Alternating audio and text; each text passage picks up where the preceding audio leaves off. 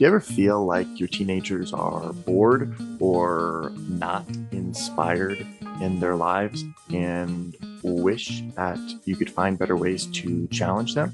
We're going to talk about how to set the bar higher on an upcoming episode with author, educator, and high school strength and conditioning coach Shane Trotter.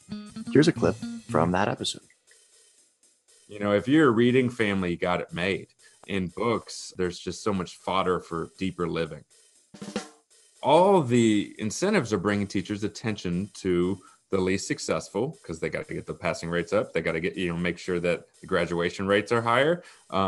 Totally. And to the students with disabilities, sometimes there are, anywhere from 15% to as much as almost 50% of a classroom with some sort of 504 individualized education plan, something to that effect. Wow. And so the people don't understand how much work that is to individualize for that many students. So teachers, knowing that they trying and then realizing they can't keep everything straight, just bring the level on everyone down.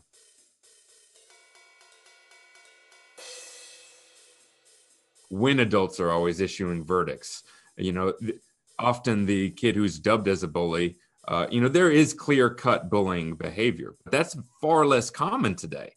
Far less common if you look at the research. So most of it tends to be kind of squabbling. It's cyberbullying is a real thing. The internet, it kind of encourages behavior you'd never do in real life. So, depersonalization. Yes, exactly.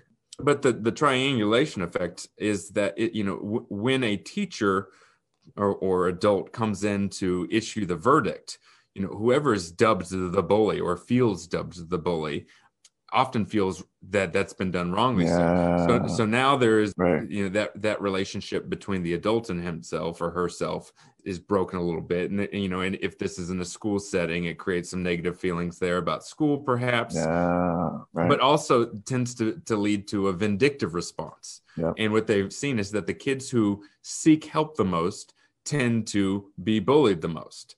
Which is, or maybe not, maybe it isn't bully, but have the most issues. Right. Basically, we're not equipping our kids to be self-reliant, and in the process, we're crippling them by handling their issues for them. We're crippling their ability to handle them for themselves. This episode is coming soon to Talking to Teens. If you want to get the whole thing right now, sign up for a membership. Our members get exclusive access to the full-length extended editions of all of our podcast episodes and unreleased episodes weeks before they become available to the public. Take advantage of our 14-day free trial.